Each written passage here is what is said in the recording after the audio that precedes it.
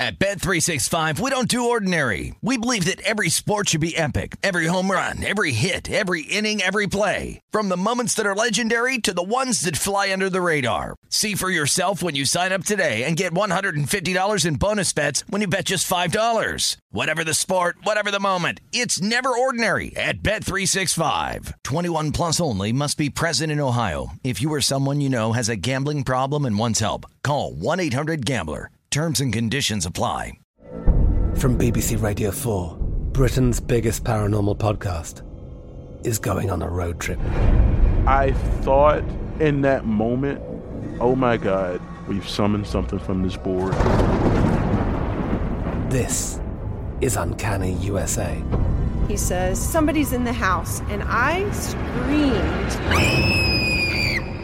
Listen to Uncanny USA wherever you get your BBC podcasts, if you dare.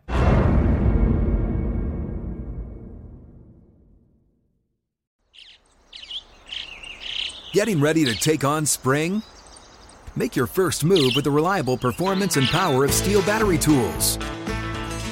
From hedge trimmers and mowers to string trimmers and more, right now you can save $50 on select battery tool sets. Real Steel. Offer valid on select AK system sets through June 16, 2024. See participating retailer for details. When you buy Kroger brand products, you feel like you're winning. That's because they offer proven quality at lower than low prices. In fact, we guarantee that you and your family will love how Kroger brand products taste, or you get your money back. So next time you're shopping for the family, look for delicious Kroger brand products, because they'll make you all feel like you're winning. Shop now, in-store, or online. Kroger, fresh for everyone. This is the Pittsburgh CityCast with Tim Benz, presented by BetRivers. Michael Franco, deep to left, approaching the bullpen. See you later. And the Nets are on top. Yeah, let's not get ahead of ourselves when it comes to pumping Chris Stratton's tires. As soon as you say something good about Chris Stratton, something like that inevitably is to follow. I am Tim Benz. This is the Pittsburgh CityCast. We're brought to you by BetRivers. Download the app today or go to BetRivers.com.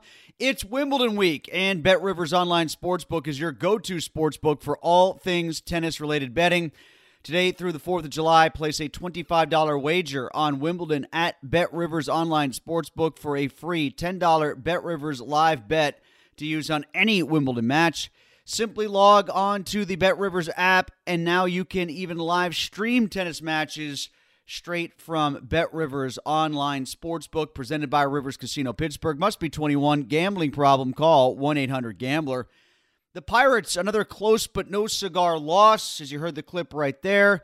They go down to defeat to the Washington Nationals 3-2 last night in D.C. We'll get to that in just a second. I cruised to a pretty easy win last night. As mentioned on yesterday's podcast, I went with the under in Rockies-Dodgers, a game at Coors Field. It was 11.5. I know it's Coors Field, but 11.5 is still a lot. Plus, both Tyler Anderson and Chad Kuhl are having good seasons, and it played out exactly that way. Kuhl, a 3-hit shutout. Anderson takes the loss, his first of the year, to fall to 8-1. Rockies win by the low score of 4-0, and I win my bet at BetRivers. I chose to take the Cardinals at -127 with Wainwright. That worked out. I think the over-under on that one was 8.5. Might have been 9.5 by the time we started the podcast. I don't quite remember, but the final score was 9-0, so it depends on where you had it. The under may have missed for you there. I ended up staying away from that and just went with the Cardinals, and that hunch paid off. The White Sox and Guardians let me down too, but my big plays were Wainwright and the Cards plus the Kuhl Anderson game, and they both hit. So another good day on baseball for me. Not so much with the Pirates, though. They fall to the Nationals 3-2, a game they led 2-0. Not a game I bet on. I've got no feel for bad team X versus worst team Y, unless there's a major pitching disparity, and that's not something I'm seeing in this Nats series. I might dabble in today's game, though. I'll tell you why in a little bit. Some trends for the Pirates' current road trip. it's definitely been defined by two things: competitive games and frustrating results. So maybe think about betting on the opponent on the money line against the Buccos coming in the days forward here, and also think about the under and the Pirates covering on the run line too. That's a prospect you might want to take. Overall this season, the Pirates are pretty decent in one-run games, 10-9. Of late, though, winning the tight ones has been a problem. That's unfortunate for a team that has also had a propensity to get blown out. After all, this is a club that already has had defeats of 21-0, 18-4, 11-1, 14-5, and 9-0 twice on its resume this year. During its current 6-game road trip, manager Derek Shelton's team has started 0-4. The first game in Tampa Bay was a 4-3 loss in 10 innings, followed by defeats of 6-5 and 4-2. Then they lost a 3-2 series opener to the Washington Nationals on Monday night. Not to mention losses of 2-0 and 7-5 during their recent homestand against the Giants. In 11 of their last 12 games, the Pirates have either won or been within 2 runs during a loss. The starting pitching has been adequate.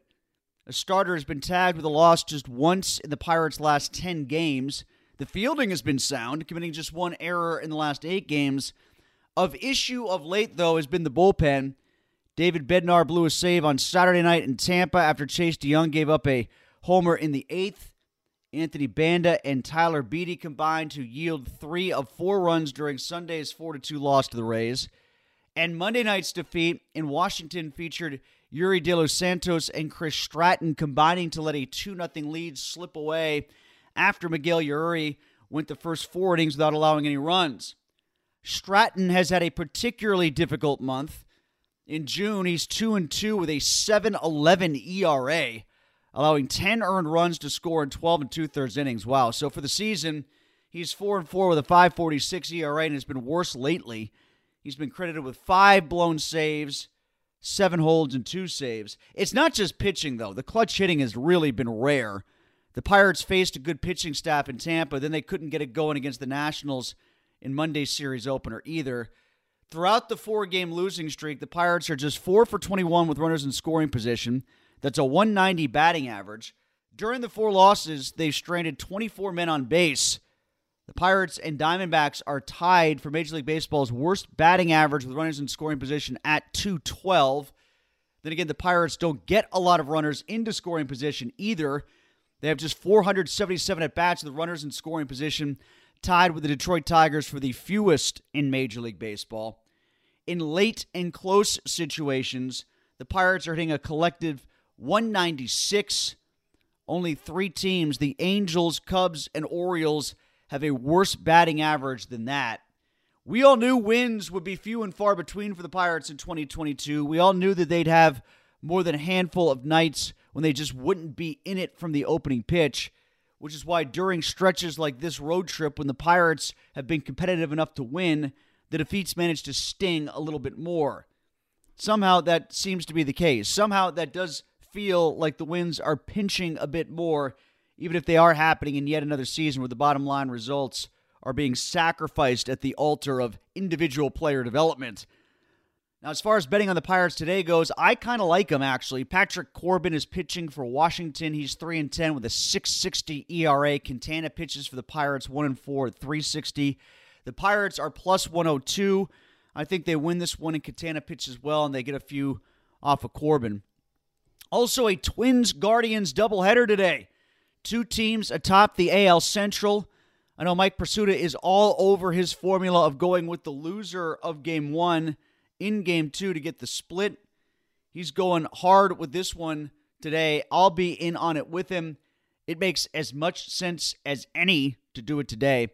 Also, Brandon Woodruff back with the Brewers today. Shane Baz pitching for the Rays, the Pirates' former first-round draft pick. Baz has been kind of babied by Tampa. They don't like to push him past the 5th, it seems. I like the Brewers here at plus 100. They are the next opponent for the Pirates at PNC Park. And speaking of teams that play it close a lot, think of this when you bet on a team playing against the Brewers when you've got the run line in play maybe. The Brewers are 15-9 in one-run games. The Yankees are the only team in Major League Baseball with more one-run wins than Milwaukee. They have 16. Speaking of the Yankees, my gut says play them big, especially since they are only minus 195 to win. But Frankie Montes is pitching for Oakland.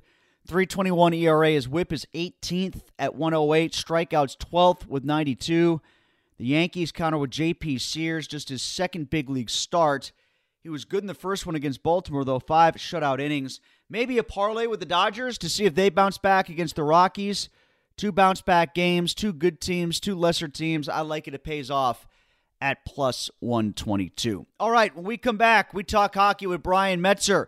It is the Pittsburgh Penguins Radio Network game day host. Metz, also the host of Pens Live Weekly on Saturdays with Paul Steigerwald during the season. You can check him out, intermissions, post games, and you can check him out once a week here on the Pittsburgh CityCast, brought to you by BetRivers.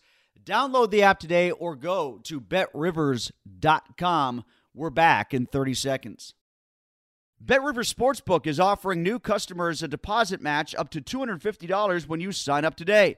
In addition to their welcome bonus, BetRivers has daily and ongoing promotions that can provide extra value. Download the BetRivers app or go to betrivers.com today to sign up. Presented by Rivers Casino Pittsburgh. Must be 21. Gambling problem? Call 1-800-GAMBLER. Okay, back in the Pittsburgh CityCast with Brian Metzer, the Pittsburgh Penguins Radio Network. He joins us once a week to talk hockey. Always good to catch up with Mets. We'll do so a couple more times before July is out and we start turning our attention to the Steelers and training camp and take a little break from hockey until it regenerates with training camp of their own in, late September, October, something like that. So we'll get Mets on after a brief respite, but plenty to talk about with him off-season-wise during this month, to be sure. We got the draft. We got free agency, trades that will be made surrounding the Penguins. We speculate on a lot of that in our podcast today, but first we start off wrapping up the Stanley Cup Championship for the Colorado Avalanche over the Tampa Bay Lightning in Game 6 in Tampa as the Avs claim the Cup. Here's Mets on the Pittsburgh CityCast, brought to you by BetRivers. The Lightning not going down without a fight. All the way into the tunnel, Mets, it looked like, where Andrei Vasilevsky was ready to fight the world, it appears. Yeah, it was funny watching him go through the handshake line, Tim. He seemed okay. And then the minute he went down the runway, he kicked the wall and he looked all angry.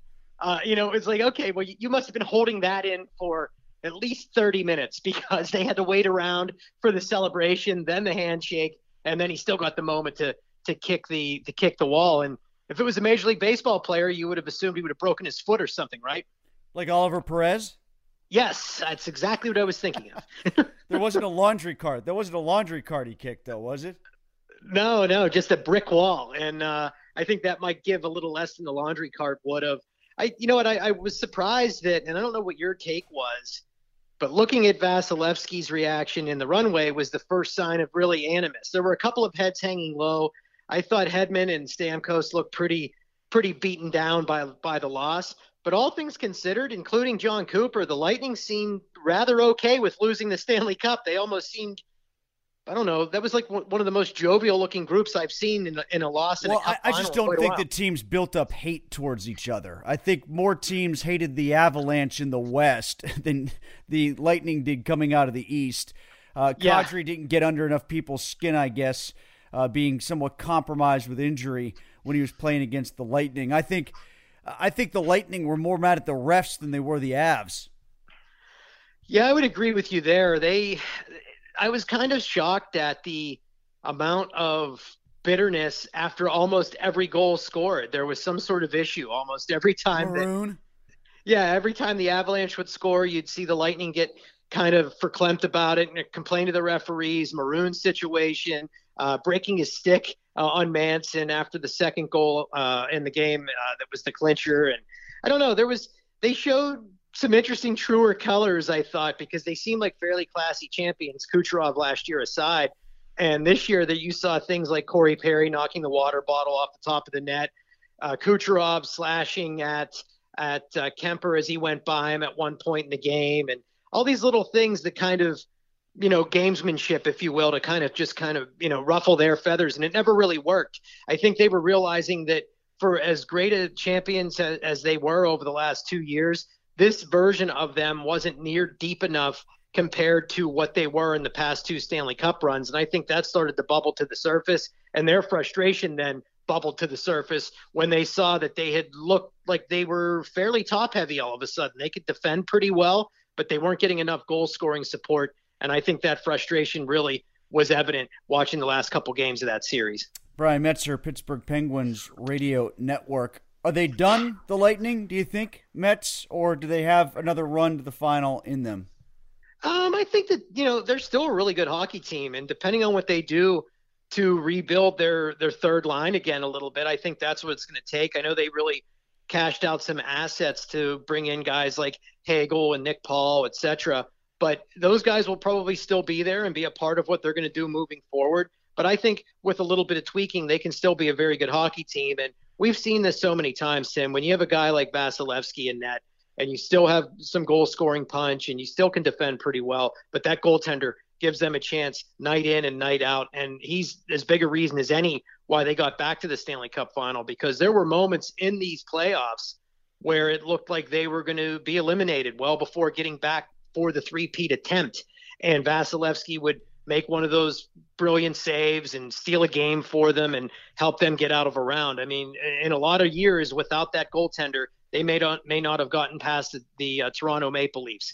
And once they did that, they just kind of got locked in. So I do think moving forward, they could still be looked at as a team that representing the Eastern Conference would have an opportunity to get there based on what's around them. However, there are a lot of teams that were right on the cusp of maybe dethroning them as being the class of the East. And I think that it's going to be a harder road for them next season. But that said, they probably do have as good a chance as anybody to at least get back to a conference final again, I would think.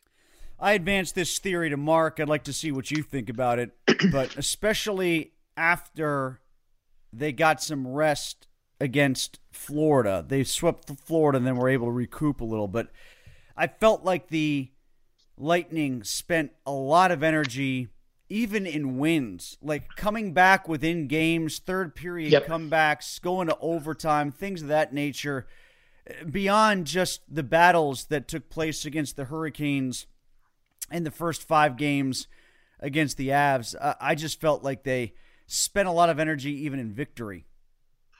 I think that's a well-made point, Tim. I mean, they worked very hard. This was probably the hardest they've had to work to get this chance at the three-peat, because first of all, you got to, it's never easy to win a Stanley Cup. However, they had some lesser foes to face in the final round over the last 2 Stanley Cups, because say what you want, the Colorado Avalanche were not the Dallas Stars or the Montreal Canadiens. So that alone was tougher. But to your point, there were a number of nights where they had to claw back in games. They either let a lead fizzle or had to claw back in to tie a game and then win it late. And when you're playing hockey like that, it does take a toll on you. All of your, everybody on your roster has to kind of dig a little bit deeper. And you throw in the fact that they had just played so much hockey. I mean, I know it's a cliche, but it's true. I mean, you played a ton of playoff games in almost a little less time than you would have in a conventional 3-season stretch because of the fact that these seasons were compacted.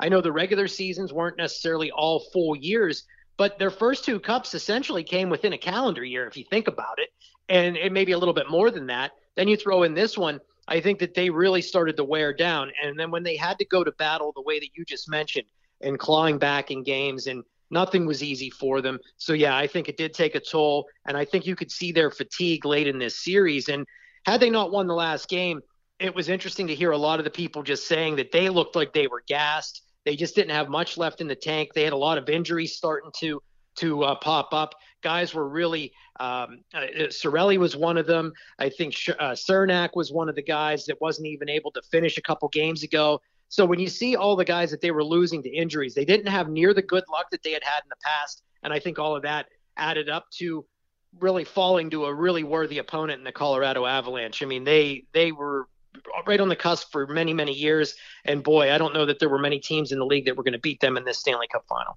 Colorado plus 425 to win the Stanley Cup next year. Toronto and Tampa out of the East, the next 2 teams. Toronto at plus 900. So from number 1 on the board, the Avs at plus 425 to the Leafs. It's almost double to get to them as far as a payout would go. The Lightning right behind Toronto at plus 1,000. Then the Panthers at 1,100. What do you think about that match? Should Colorado be this much of a overwhelming favorite to win it again, and very narrow odds differential between Toronto, Tampa, and Florida? Do you see that on top of the East? Yeah, I think that sounds pretty accurate for the Eastern Conference. It's going to be interesting to see what all these teams do heading into free agency, because there are going to be a lot of faces changing. This is one of the deepest free agent classes that we've had in many, many years, and I don't know exactly where all those pieces are going to land. And pardon the sirens behind me here, Tim. They don't like what I'm saying about the odds here. I don't know if you're picking that up. But when you look at Colorado specifically, they, for just having won a Stanley Cup, they did it the right way when you're looking at a quote-unquote rebuild. So they managed to win, and they're going into this offseason with, $25+ million in cap space, something like that. Now, granted, you have a lot of names that they could lose, such as Nichushkin, who was very valuable, Kadri, who was very valuable. But some of the vets that are sitting there as free agents now, they have RFAs in Obey-Kubel, who was a great depth player for them. Lehkonen was a godsend at the trade deadline. I think that they'll probably find a way to keep him because Joe Sakic had coveted him for so long. But the other veterans there, Sturm, Cogliano, Burakovsky, I think you could find ways to sign all of those guys. So you'd have to offset the productivity of Kadri and Nichushkin. But I think that they really are in a good position forward-wise, even with the loss of those guys, when you look at the fact that almost their entire blue line of youngsters is going to be intact, getting better moving into the future here. And I think that they're going to be just as formidable as anybody. So all that said, yeah, I don't think that it's out of the question to give them the odds that they have started the offseason with. And then on the other end, I mean, it's going to be the same names you just said. And I think of them, Florida would be the most hungry to make another run at what they did this year and to maybe even bolster themselves more for another attempt at getting to the top of the Eastern Conference. And they'll start with probably targeting their cross-state rival, the Tampa Bay Lightning, and saying, hey, boy, we have to figure a way to get past them. And then the world is our oyster. The Hurricanes and Rangers in front of the Penguins in the Metro at plus 1,500 and plus 2,000 respectively. The Pens are 11th on the board at plus 2,500. To your point, Mets, it's ridiculous in my mind to play any sort of future bet on anybody. But let me put it to you this way. If you are someone who is convinced that the Penguins are going to re-sign both Malkin and Letang, if you are 100% convinced of that for whatever reason, dive in now, because the payout is going to be longer now than it will be. Because if those two stick around, I think people in the hockey world, and especially the betting community, especially the public money, will start to come in more on the Penguins because they're seeing that as keeping good players on a good team. And I bet you those odds shrink a little bit. So get them now. Now, personally, I think regardless of how you do this, if you wait, if you get in now and you bet on the Penguins, you're throwing money into the river by tying it to a rock and tossing it off the West End Bridge. I don't see them winning the Cup next year. But what do you think about that strategy, and how do you feel about what they may or may not do with Gino and Letang? Yeah, I think that it is a bit of a cement shoe game right now, as you just mentioned, that if you place any future bet at this moment without knowing what the teams even are going to look like, it's probably a recipe for disaster. But also, to a point you just made there before you kind of shot down your point, I like it. I like if you can get the odds that the Penguins are sitting at right now. I mean, to be the 11th highest rated to win a Stanley Cup, I mean, plus 2,500, you throw a little bet on that.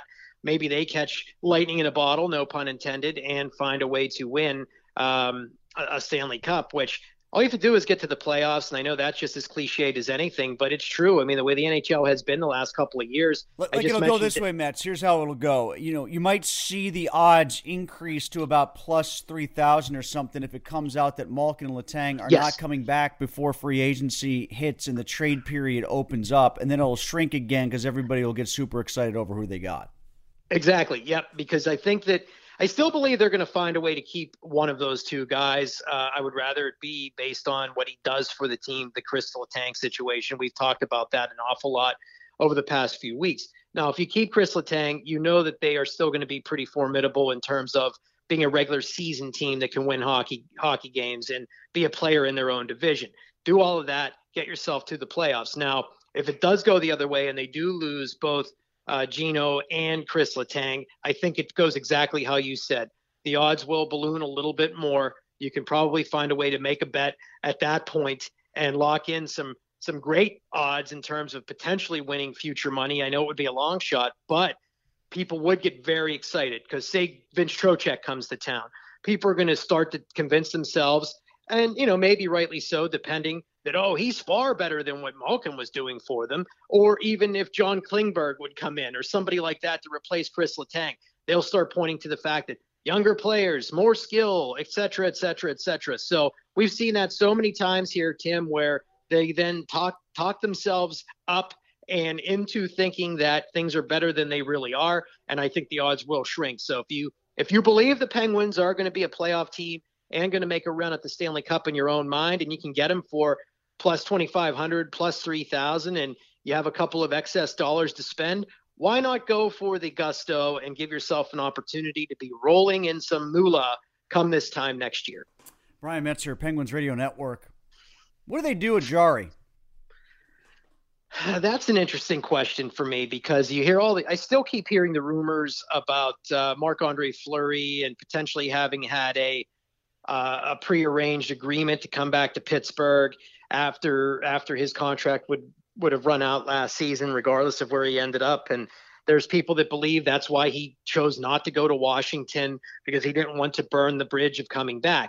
Now, for that fairy tale to come true, you definitely probably see them losing one of Malkin and or Letang, and then find a way to have him take very little money to come in, which he might as a veteran, but these guys all still want to get paid. So all of that said, I think Tristan Jarry, of course, will be, at least coming into the season, the starting goaltender for 22-23. He's still just sitting at $3.5 million. However, he's a free agent after that. And this would be high time in years past that the Penguins would look to extend the goaltender before he gets into free agency, because say Tristan Jarry comes in and turns in a performance like last year, where he was, at least through part of the year, looked at as a dark horse Vezina Trophy candidate before things went a little bit off the rails in the second half of the season, you're going to have a much more difficult time getting something done with him moving into the signing period next summer. So I think that is a $1 million question for Ron Hextall to have to decide right now. Does he want to sign the 27-year-old Tristan Jarry and get some sort of long-term agreement done as they get past July 1st right now? And there's more sirens here. I apologize. Those I heard. The other ones I didn't. I don't know what's going on in my area here, Tim. There's some sort of chaos. But if they find a way to get long-term... Is Fleury moving back into your neighborhood? That might be what it is. I mean, it's like a Santa at Christmas time. They're driving him through a parade. They got the sirens. The kids are throwing candy at him instead of vice versa. Is he catching it cleanly in his glove, unlike Matt Murray? He's lunging to his right to relive the Stanley Cup glory of 2009. But I think that they will at least explore an extension with him this summer, assuming they don't get themselves some sort of bona fide starter to come in and be his backup. I do believe we will see some sort of new backup goaltender here next year, though, be it Marc-Andre Fleury or somebody else. And Tristan will likely be the starter going into next season. But I think that is the question. Do they extend after July 1 or July 13th when you're allowed to do so? I think they'll at least explore it, but there are no guarantees there, because for as much as they talked themselves into believing that he was going to be a great starter for them last year, and then that kind of bore itself out as true, he was pretty good for them. I don't know that I still believe there are doubters in the organization that he is maybe the long-term answer in net. And if that's the case, well, boy, I don't know what the answer is, because there's not a whole lot of greatness on the free agency market beyond a Marc-Andre Fleury. Just about every goaltender that's going to be available is a backup caliber, I would think. And I don't know that you want to go into the season with something like that. So Jarry probably locked in as your starter in 22-23. So here's a scenario that Madden painted. He thinks that the number for the final AAV for Letang is even further apart than the $1.25 million per year that Elliot Friedman said on McAfee's show. And it's Madden's concern or belief that they don't get something worked out with Letang. They keep Malkin for a little bit more than they were willing to pay him in the first place, because they've got Letang's excess money. He stays and Letang goes, and they don't have a lot to play with in free agency or trades thereafter. And Frankly, I can see that happening. I hope that isn't how it plays out, but I think, there's some merit to it, because if Letang walks, that there will be a little bit of an appeasement factor there. And that is why I still think Marc-Andre Fleury plays into this scenario a little bit, because just as much as you would try and sell tickets with him maybe coming in, losing some other big names, I think that bringing in another friend, a former member of that Four Horsemen group, now it was a big three, but Fleury was a part of that before he left. Maybe that appeases Sid in some way, because I know that's what Mark was referring to, thinking you'd have to appease the captain in some way by keeping his other friend when you lose Chris Letang. I think Sid realizes that he wants to win, and he needs more pieces around him than just an Evgeny Malkin. And yeah, he'd love to have both of those guys back. If he had his druthers, I would think logically looking at it, he might look on the defensive side of it and then bring in another player such as a Vince Trocheck or one of these other centers that are out there to try and make another run at this. So maybe that is how you bring in someone like Fleury, and then you cause a crazy situation in goal, because, the minute Tristan Jarry gives up a bad goal, people are calling for the Flower, and or vice versa. So there are a lot of crazy moving parts here. I don't know how these teeth on the gear mechanism are going to fit together and work out, but I do feel like there's still a focus on signing Chris Letang. Mark has some pretty dynamic sources on that from what I understand, so I'm not going to doubt what he's talking about. But I did hear a few weeks back, and I mentioned this to you last week when we talked, that they were still pretty, no, I wouldn't call it confident by any means, but they were working hard to try and find some kind of common ground with Chris Letang, because I think they realized the importance of him as a player, and they weren't in a spot where they wanted to break the bank to bring in or to bring back Evgeny Malkin. Now, all of that said, I will say this: Ron Hextall is a whole different animal as a general manager than GMJR was. Rutherford probably would have had deals already outlined with both guys saying, okay, I'll give you 7 years if I have to. Whereas Ron Hextall, his conservative nature is kind of rising to the surface in these negotiations. He's not the kind of guy that wants to give 30-plus-year-old players long-term deals, because he knows the damage that can do to your salary cap. So I think he's looking to, if anything, find shorter term for either of those players.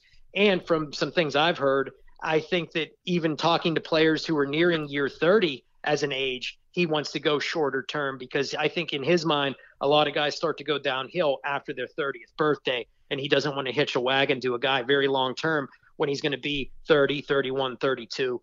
Beyond that, even when you look at Gino and Letang, I mean, those guys are on the wrong end of 35. So that's a whole other fish as well when you're talking Ron Hextall negotiating with them. What rumor should I try to build, Mets, that Nathan MacKinnon is coming here as a free agent after next year, or the Avalanche are going to acquire Sidney Crosby with 2 years left on his deal after this year? It's probably easier to build the second half of that rumor, because I don't know that the Avs after the love fest last night, I think it's a fait accompli, right? They have to play together. Oh, wasn't that was wonderful. I was watching the interview and I'm sitting there, and I know it had to bother people. They're like, oh man, why do we have to get this guy mentioned even now as Colorado? Well, it's like Sid actually won the cup. I was waiting for him to come out and skate around with it for a lap.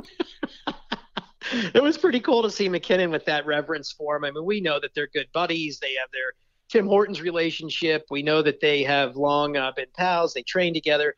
From what I understand, Cogliano is in that group as well, which is why he was the one who came over and said 87. So I for some reason, I just see them playing together at some point. I don't know how, because I feel like the Penguins want to make Sidney Crosby a Penguin for life. I believe that now that they've won a Stanley Cup in Colorado, they're going to try and ink MacKinnon long-term to a deal to not let him walk away. So it might be a pipe dream, but those two just seem to be fated to play together somehow. And I think it's easier to build the rumor of saying that the Avs will find a way to make a splash. Instead of saying Kadri will replace Evgeny Malkin in Pittsburgh, which some people were trying to start, maybe they'll start the rumor that Sidney Crosby will replace Kadri in Colorado, which is just crazy. He'll be the second line center behind Nathan MacKinnon, right? Yeah. And on the power play, of course, they'll play together. But Sure, yes, he'll be number 2 behind Nate because he's just the younger, up-and-coming player. And, boy, this is his 10th season, so he's not all that young anymore. But, hey, he's got that Stanley Cup and well-deserved. I mean, I don't know that I've seen a faster hockey team or as a group, Tim, that plays the game at the speed that entire group can. And he and Cale Makar, I mean, boy, that was a lot of fun to watch. Well, the Penguins can pacify everybody by re-signing Stanley Cup champion Jack Johnson. Which, yes, another triggering point for Penguins Nation. I know I did see a lot of people congratulating Jack last night, but I had to share a photo of him skating around with the cup. And somebody had to fire back at me and said, congratulations to him. He played 8 minutes in the clinching game. Well, boy, like that's a bad thing. The guy just won the Stanley Cup. He still played 8 minutes. He still played his role. That's how come teams win. You have guys like Jack Johnson that can play those 8 minutes, and it takes the burden off of some of your bigger boys. That's 8 minutes that Cale Makar didn't have to play, and he did so with a plume. He didn't have to go out and get overexposed and embarrass himself because he was overused like he was here at times. So I just found it funny to see some bitterness like that bubbling up. And good for Jack Johnson. He's had a really tough go of it. All the crap with his family, robbing him blind. I was happy for him to see him raise the Stanley Cup. Yeah, and I bet he was also thinking, don't bring the Stanley Cup home. It might get stolen. It'll be in a pawn shop down on Smithfield Street. You know what we didn't address here, and I wanted to ask you, you may not have seen it yet, but I know we covered different things over the years. Did you watch the Kenobi show? I did watch it. I hated how it ended. How about you? Yeah, I kind of agree. I wasn't super thrilled with every aspect of it. I know a lot of people they couldn't let her stay a bad guy for crying out loud. I mean, they spent all this time sculpting a good bad guy character, but you got to switch her baby face and keep her alive. The biggest thing that I took away from it is Qui-Gon Jinn is probably somewhere saying, so now lightsaber strikes to the abdomen do not kill. Boy, did I get robbed. I love the selective use of the Force, too, like when throwing rocks matters and when they can do it and when they can't. I got to know what the rules of the Force are. Like, the one spaceship takes away from Darth Vader and he sucks it back down. The other spaceship takes off and he doesn't do anything about it. It's just, it's mind-boggling to me when the Force can be used and when it can't. I enjoyed the lightsaber duel where his mask got cut open. That was really good. Well, that was cool. But I mean, even before that, where he didn't even need to use his lightsaber for most of it. Yeah. He fought back with the Force, so that was interesting.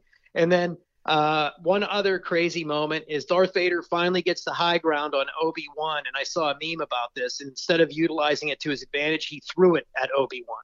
He took the high ground and threw it at his master and allowed him the chance to live and escape and fight back. But the final duel was fun. I enjoyed that. The mask being cut open was pretty cool. And I don't know. There were things to dislike, things to like, but I was just happy to see those two actors back in the roles. That was kind of a neat thing. Yeah, you know, the Empire's watched too many Penguin games. They're letting too many dead people get up off the ground, and they're not finishing them off. Vader again lets him come back from 3-1 down. Yeah. And Kenobi gave him a little hello there and finished off the victory. Mets, thanks. We'll do it again. Maybe sometime late next week. We're going to kind of jockey the schedule around the 4th of July, and I've got a vacation coming up, and we've got the start of free agency, but we'll make sure we get people through the early waves of free agency and the trades before the end of July and before the start of Steelers training camp, but we'll stay with it here on the podcast, so thanks a lot for doing it. Appreciate it, and we'll check in with you next week sometime. Sounds good, my friend. And the Penguins have a rare first-round draft pick for us to discuss. Yeah, so coming talk up about the draft, too. Yeah, so we have that. We have the free agency. I'm looking forward to breaking it down with you. But thanks for this as always, my friend. Always enjoy it. All right, so my thanks to Brian Metzer, the Pittsburgh Penguins Radio Network. We will have one more podcast to go this week. It's a little bit of a short week because of the holiday weekend. I'm heading up to Canada for a couple days. Actually, I'll be in Nova Scotia, not terribly far away from Cole Harbour, the hometown of Sidney Crosby, and of course, Nathan McKinnon, also from Nova Scotia as well. I'll be in Sheet Harbor. A full report coming up with you here on the CityCast once I get back. There's a lot happening in Sheet Harbor. Mushaboom, to be more precise. But Mike Pursuta will join us between now and then, our last CityCast of the week, and our last chance checking in with Mike before football season starts back up again as well. So Pursuta joins us tomorrow here on the Pittsburgh CityCast.